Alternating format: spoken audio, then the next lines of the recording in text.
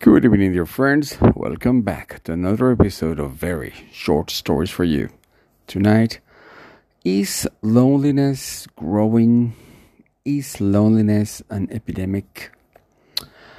I just heard a radio show, and there is this guy who published a book, and he says that it's all propaganda. Actually, I am very surprised about what this guy said, because he quotes several studies that they say that actually people isn't more lonely than before. That is pretty much the same. He says that it's true that during the pandemic, some people were isolated, but right after the pandemic, people who were social, they came back to be social. But there is this propaganda that many people is using about the loneliness. In his very own words, he says, whoever tells you that propaganda is growing is because they want to sell you something. They want to invite you somewhere. They want you to do something with them. And so it has become a tool. But scientifically, there is no proof that people is living lonelier than before.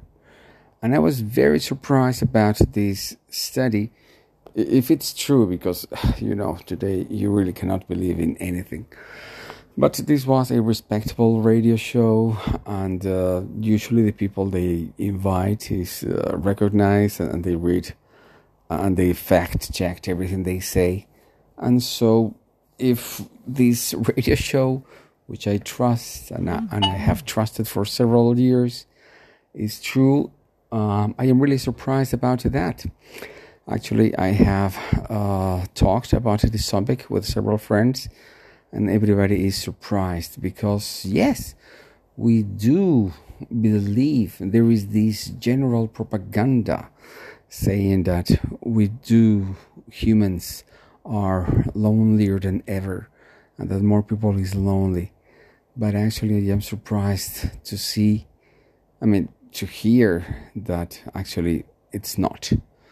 So this brings us to think that not everything that we think is actually true.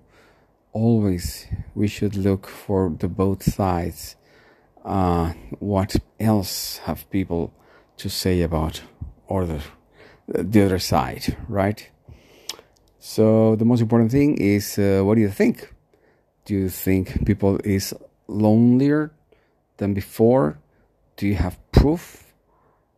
What are your arguments? I would love to know. Thank you very much. This was Very Short Stories for You.